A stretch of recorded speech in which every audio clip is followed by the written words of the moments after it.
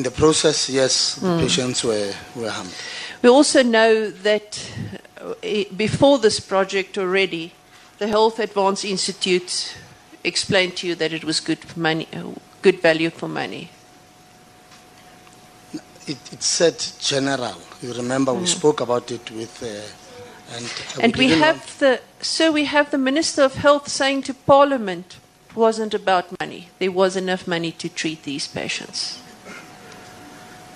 I can't comment on what the minister said. But you're the HOD.